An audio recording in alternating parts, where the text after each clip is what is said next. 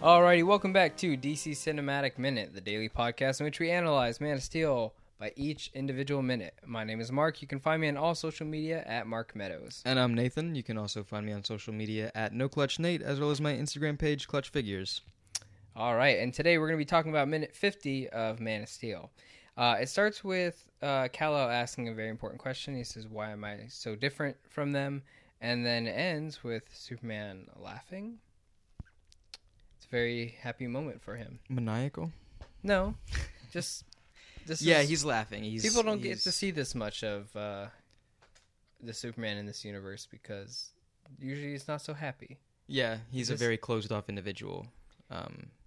So yeah, it's we got it in previous minutes where he's learning the history of him and all this stuff, and now he's actually exploring not even the full extent of his powers at the end of the minute, but he's experiencing one of the most iconic forms of it, and it's if you put yourself in his shoes, I'm sure you'd be giggling and smiling from cheek to cheek. It's not cheesing. It's not the leaping or the flying. To me, that's not why he's happy. It's the weight of all this revelation. The finding out who everything. You are, finding out your past, finding out what you can do, like the future now. Like we're talking not only about the past, but now his future, and like he's starting to feel like he belongs somewhere. He's starting to feel like he has a purpose. Yeah.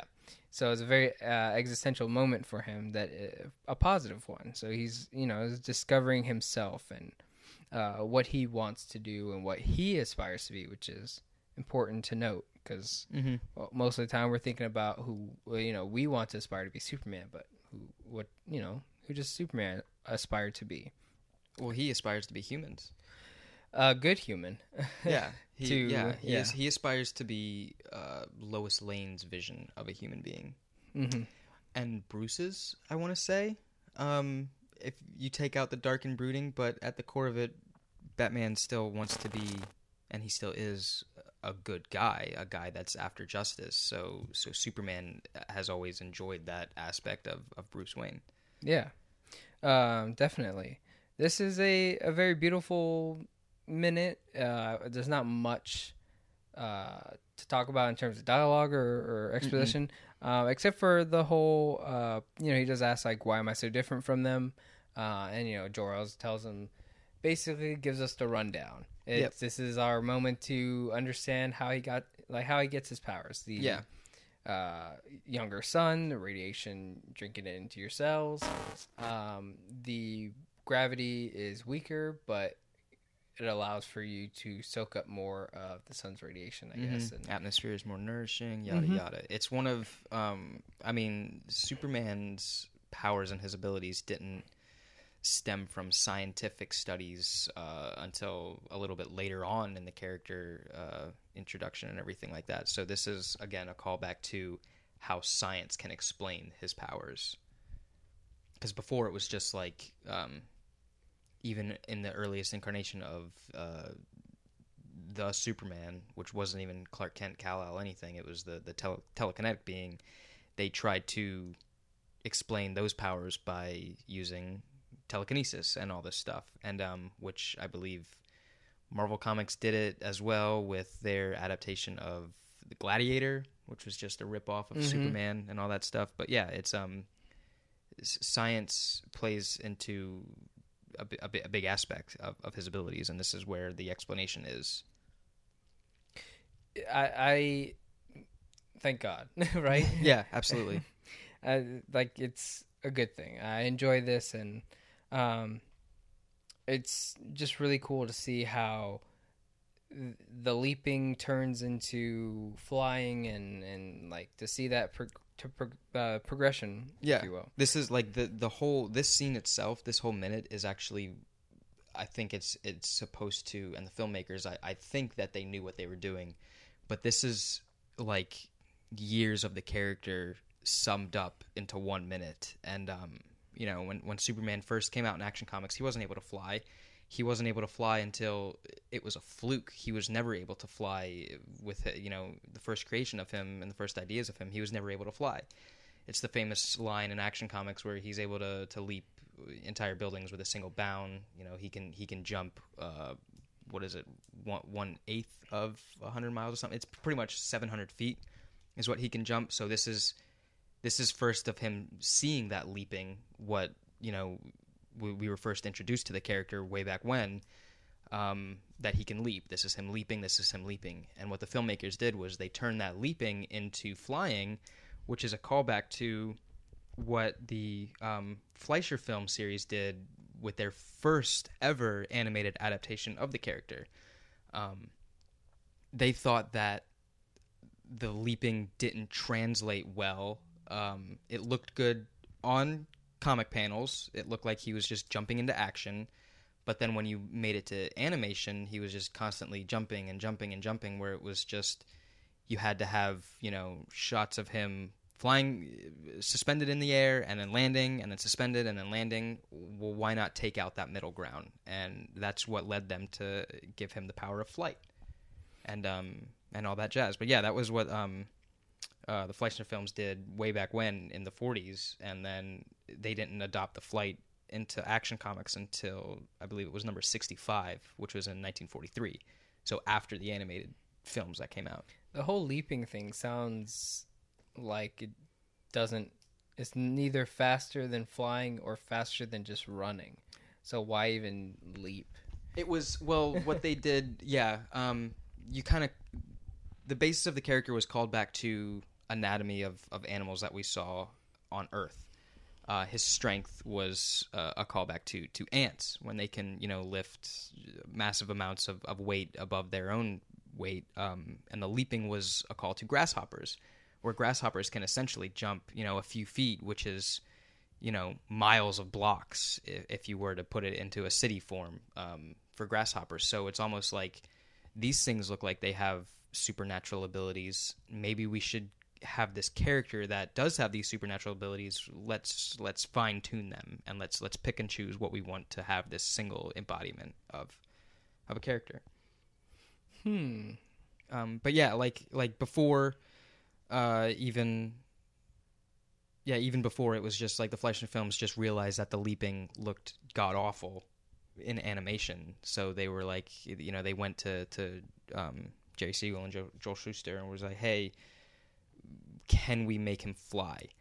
And then that sent up massive red flags in their minds. They were like, okay, well, where does his flight come from? And that called back to old books, old scripture of, medieval times, where they would see ghostly apparitions flying. They always seemed to have a power of levitation.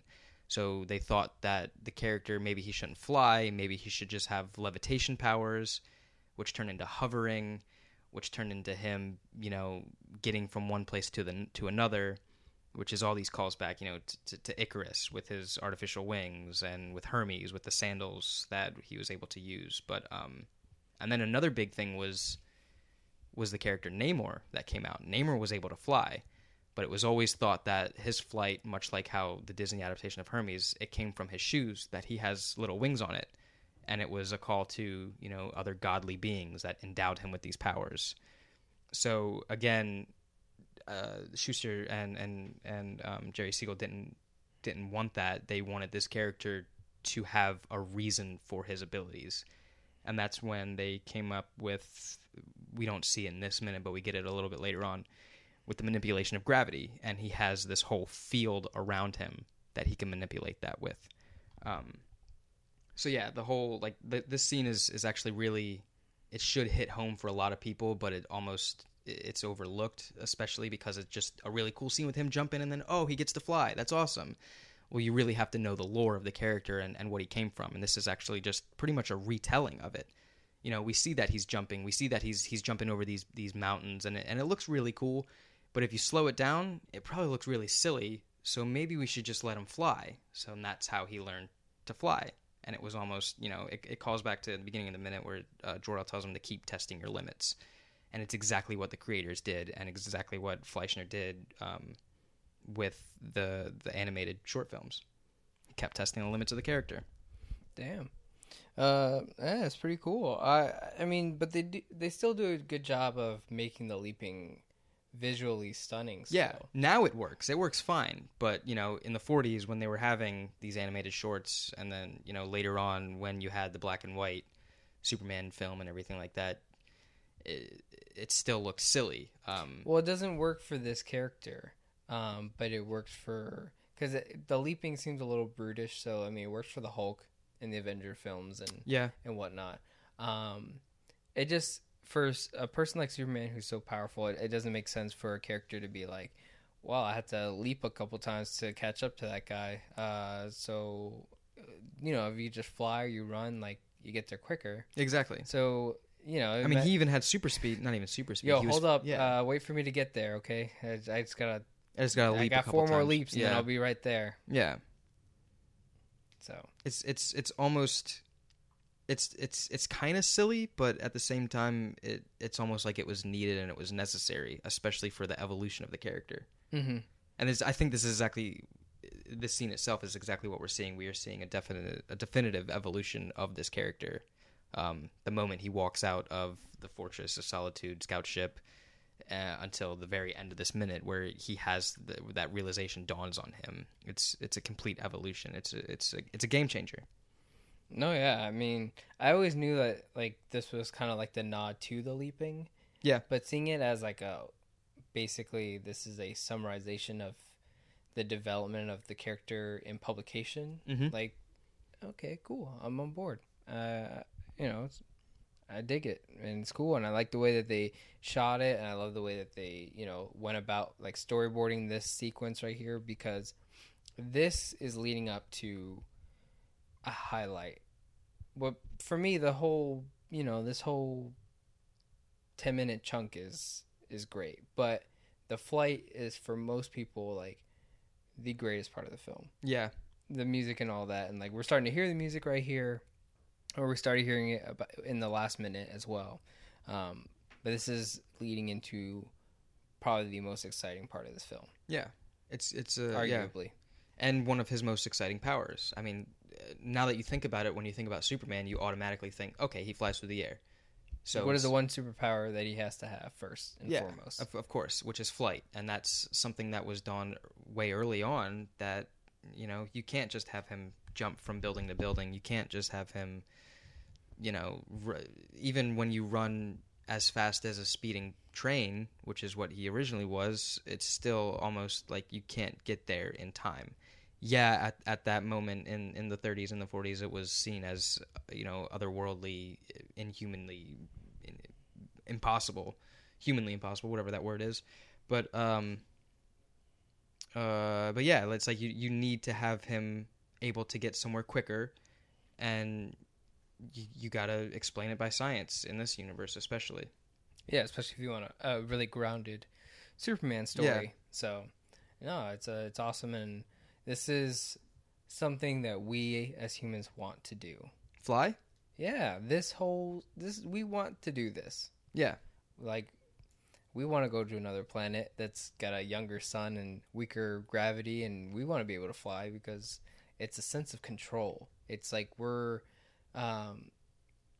that's one thing we can't do is fly, which really bothers us because it's something we can't do. So if you said, hey, you have the ability to fly, you're like, yes, I can defy gravity. I can break gravity. I can manipulate it, and I don't have to let it control me or keep me on the ground. Like, abide by the rules. Yeah, this is we're breaking the laws of physics, and that's what we as humans want to do. Yeah, it's a control thing. So I mean, but that's all I got about that. Yeah, well, if you want to go into like characters and stuff on a little bit of a tangent, there are books where Lex Luthor is able to fly, especially later on in the Rebirth universe where he becomes Metropolis' Superman. He has a power suit, he can fly. And it was always under the understanding that Lex Luthor didn't like Kryptonians, especially Superman, because they had capabilities that Lex couldn't possess. But then once you give that character the possession of flight, especially, does it change his mind on the entire situation? And on the entire character and Superman as a whole? We do see that in this Rebirth universe at the end of the New 52, Lex Luthor's mindset on Superman has completely changed. And I think that wasn't until, Jeff Johns introduced him as the protagonist for the Forever Evil plotline, where it set aside all of the preconceived notion of Lex Luthor, hating Superman and being against the Justice League, where he formed his own league. And then you kind of give him this power and you give him these abilities that he thought he was never able to possess. It changed the character. And it's supposed to change how we view the character. Yeah, and I don't see why it wouldn't. So if you relate it to us, if you were endowed with the ability to fly, would that change you as a person? Absolutely. Would it just not be something that you can just do fun and get to school and work quicker? Of course it would. Yeah. It changes everything. You can pick any of these superpowers and just give one person one of it, and it changes you. For better or for worse? Yeah, exactly. That's probably the most important part. Mm-hmm. Or maybe just becoming a metahuman at all. It will change you. Yeah. Like, you could always be that guy who wants to say, like, oh, well, if I had, $1 billion and Wayne Tech, or if I had super speed and I could change timelines, or if I was Wonder Woman, or if I was Green Lantern, I can construct anything with a power ring. No, you have to understand that as soon as that happens to you, you're going to be a different person. Yeah, absolutely. Whether you realize it or not, I guess, is another key thing. Mm-hmm. You're not going to notice that your mentality has changed or something like that. Because how you think of yourself with meta powers and whatnot, how you think you're going to be is a fantasized and glorified version of, and no one imagines a realistic version of themselves with superpowers. No. Everything is I imagine myself with the abilities that Batman has, that I'm going to be like Batman. You're never going to be like Batman. You're never going to be like Superman. You're just going to be, a realistic version of yourself with powers, and you can't predict that. Mm-hmm. So it's interesting. It's interesting to see, and going back to what's going on is Superman here is starting to realize his purpose. Yeah. So maybe we can bring it back in that way, because this whole thing has changed him. Again, going back to what we said in the last couple minutes, he has been reborn. Yeah. As a person. So yeah, I'm digging it. Absolutely, especially when you're gifted this ability that, and Jor-El didn't even tell him hey, you could probably fly. It was just, hey, keep testing your abilities. He found out that he could fly and do all these things on his own. So that should just change him in general. Well, he says keep testing your limits. Yeah. So I just. But what if you had those abilities and you didn't even think about flight? Keep testing your limits. Would that even come into a thought process? Would you even try to be well, maybe I could try to fly? I'd like to imagine Jor-El being yo, you can probably fly, and he's out there with a clipboard, why don't you jump around a little bit more? Because he's a scientist. So he's yo, hey, why don't you go jump around? Can you fly? Well, just jump higher this time, but arc your back a bit when you get up there. Yeah. When you reach the peak, bend your knees. Yeah. Okay, well, he went 700 feet that time. Yeah. Yeah. Is that the point? Does he stop at 700 feet? It looks like you're stopping at 700, man. Right before he let him go out the door, he was yo, you could probably fly, though. Despite everything I just said. Hey, psst, come over here. Yeah. You could probably fly. Before you leave, can you just jump for me? Just do one jump. You see those mountains over there? Yeah, just go ahead and destroy them. Do what you do, man. But yeah, it's this is a definitely the part of the story where Clark Kal is coming into himself, and it's all that self-realization. Arguably the point of the film where he tries to be a greater force of good after he knows that he has these abilities and that he can always keep testing his limits. At what point do you stop? Yeah, I mean, we don't know if, he just flew around the planet and was call it a day. That's it. No, but I mean, it almost, I like to think about it if we skip ahead a movie in Dawn of Justice, when you first see the whole altercation between Batman and Superman, the kryptonite plays a big aspect in it. And when it comes around him, he's extremely weak. And, you know, when the spear goes in the water, he dives down to pick it up, and he floats up like a dead man until Lois throws it away where he can, you know, collect himself. He then picks up the spear and is flying with the spear, with that kryptonite so close to him that in, you know, a few minutes ago, it was like it was his death, and he couldn't do anything. He couldn't breathe, he couldn't walk, he couldn't see straight. But then again, goes back, he tested his limits, he picked that spear up and started flying with it. The World Engine in this film. Yeah, absolutely, the World Engine. Like, that cloud around him is supposed to be, you know, depowering him. The gravity that he's under is supposed to be so much greater that he can't even move. And again, he defies those limits. But see, like, it just begs the question, this universe especially, at what point will he stop? And is that stopping point going to be the quintessential Superman that these fans want? It's not what I want. Well, that's just with everything we've said this week, it's so hard. I've almost gotten like, you can't say quintessential Superman anymore because now you're... Yeah, now you're just... Yeah. Because now it's like, are we damning the character? Are we... Yeah, we are. That's why I'm so against the, you know, the classic version of him. I like the learning Superman. I like the young. I like the, you know, he makes mistakes and he learns from them. That's the important part, is that this guy makes mistakes because he wants to do the right thing. Yeah. Well, and I'm not saying that he always has to make mistakes, like, but it's nice to show someone who just wants to do the right thing. Yeah. And showing that sometimes there's consequences, but you can still want to do the right thing. You should always be wanting to do the right thing. Mm-hmm. That's so important. I think the trying is more important than the doing. Like, because if he did just save everyone and like made all the right choice, like, where's the weight of it all? Yeah, and then you just get to someone else calling for your help, and then someone else calling for your help, and then someone else calling for your help, and then you get used to, oh, Superman will save me. Superman will just come down and save us. Like, that whole thing where it's like it's almost expected of the character, where we need to break away from that now. You know, he's going to try to save you. He's going to try to do the right thing. Is it always going to work out? We don't know, and I don't think we should know. It should just be like that limbo area where you cry out and you don't know if he's going to answer your call. And if he does, and if he attempts to, then that's great, that's excellent. But if he doesn't, you shouldn't expect him, and you shouldn't damn the character for not saving you. Because at least he tried. Yeah, of course. At least he wants to. Mm-hmm. Yeah, man, he doesn't owe this world a thing. No, he does not. No, he does not. But yeah, we want him to do stuff for us, and like we expect it.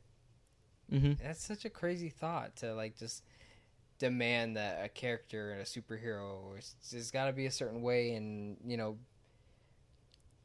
bend the knee to your will or something. But it's like, it's Superman. Why you... Man, back off. He's just trying to do his thing. Exactly. If he wanted to, he can burn this whole place down, and we wouldn't be able to do a damn thing about it. Yeah, exactly. You know, pulling quotes left and right here. But... I'm a king of it, man. It's just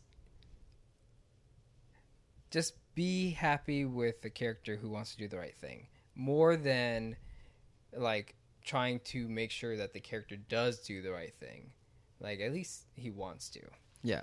That's most important. Absolutely. Like, because otherwise, then we just have a Superman who's just like, well, I gotta make sure everyone's okay, so everyone's just gonna have curfews, and everyone's gotta, like, no one's allowed to drive cars anymore. They're just gotta, like, be on automated systems, and, you know, it's like... And that's when you take away the freedom. The freedom and the